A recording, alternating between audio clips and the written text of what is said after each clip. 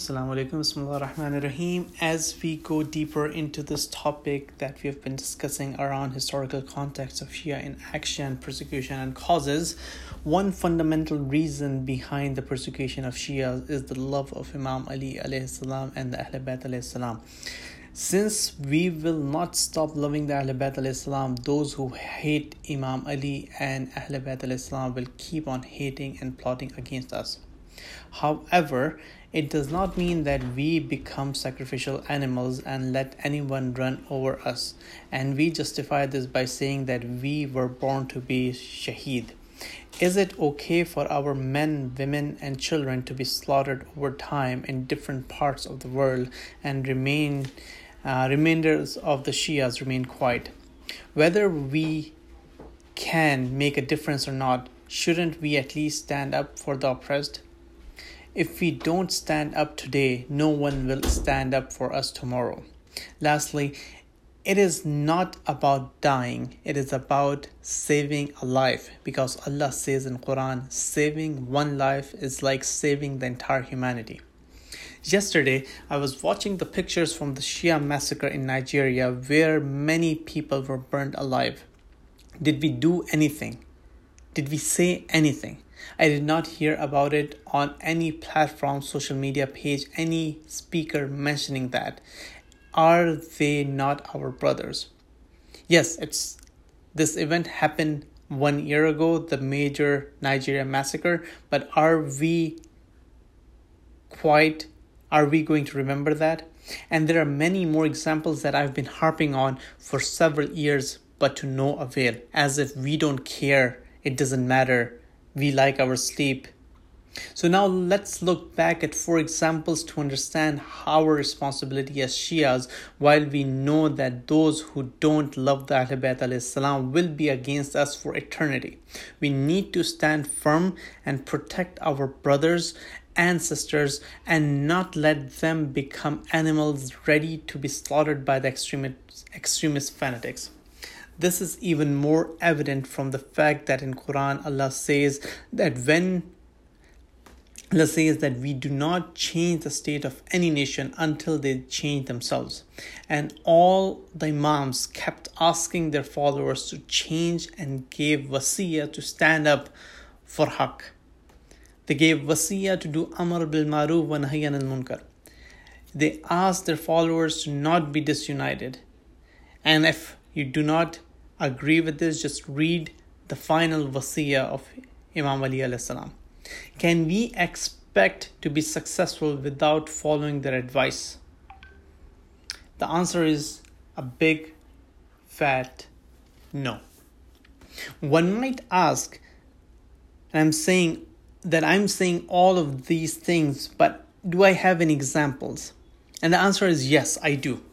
There are 4 very good examples of times when people changed themselves and stood for haqq and changed the history of the world. These are not my examples, these are examples from the history of Islam and mentioned in the Quran. They could have easily said at that time that we are born to be slaughtered or we will not be successful, but they did not, and they made a difference. And these examples also highlight what happens when people accept their fate and do not change themselves. So the first example is the example of Prophet Dawood alayhi salam. When Prophet David killed Goliath, Jalut, the giant, he was very young. He could not have achieved that without going into the battlefield and taking the initiative to stand against Goliath. He was able to kill Jalut because he tried, not just by being afraid of the situation, accepting the fate as what can a small boy do in front of a giant. It is narrated that Hazrat Dawood wasn't selected out of nowhere. He exhibited his valor and vigor and bravery through the times he used to take the sheep for grazing. Once a lion took one of the baby lambs and Prophet Dawood went after the lion to get the lamb back. Allah liked this courage and selected him for greater things. The second example is from Bani Israel, which is mentioned in the Quran. Bani Israel was asked by Allah to enter our town and live there. But what did they do? They said that very strong people live there. How can we go there and fight them? Musa, it has to be done, you and your God go, and once the city is empty, we will come there. As a result, Allah punished them and prohibited them from entering the city. They kept wandering in the desert for years without any hope, and many of them died in this state of confusion and lack of purpose, till they decided to come back and take the city. At this point, since they had changed themselves after the entire generation had passed away, Allah opened the door for victory for them. The key lesson is that the victory did not come automatically. They had to work for it. They had to change themselves. If they had not changed themselves to take the city, they would have been wandering in the desert for another hundreds of years. Third is the example of the nation of Prophet Yunus. Allah mentions that only one nation was saved from Adhab, and that its iman helped them, and it was the nation of Prophet Yunus, because they changed themselves. Had they not changed after seeing the signs of Allah and said that we are doomed for good, there is no hope, and did nothing to change themselves, what would have happened to them? They would have been destroyed like the prior nations of Hazrat Nuh, Prophet Saleh, and Hud, and others. Fourth example is from the historic Islamic battle of Badr. The 313 ill-equipped but brave Muslims stood against the oppression and injustice of their time in the form of more than 1,000 well-equipped kuffar of Makkah, and essentially saved Islam. Not only saved, but laid the foundation for the Islamic revolution in the world. If they had accepted their fate on that day in Ramadan, that we are Muslims and we will be shaheed and that's our fate, what can we do? We are ill-equipped. What would have happened to Islam? Therefore, my dear brothers and sisters, from these examples, it is clear that we need to change ourselves if we want to get the blessings of Allah. We need to make an effort. We cannot just accept the persecution as our fate. It is not mentioned anywhere that I've read. In fact, Imams never liked that Shias be killed or slaughtered, and that is the primary reason why they always wanted the best for the Shias. In fact, one of the reasons why Imam Hassan alayhi salam accepted truce with Muawiyah was to protect against the persecution of Shias of Imam Ali alayhi salam.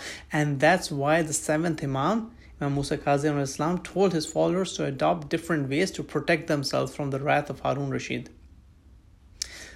There are countries and governments where today Shias are weak. They don't have the voice nor the resources to make a difference regarding their own circumstances.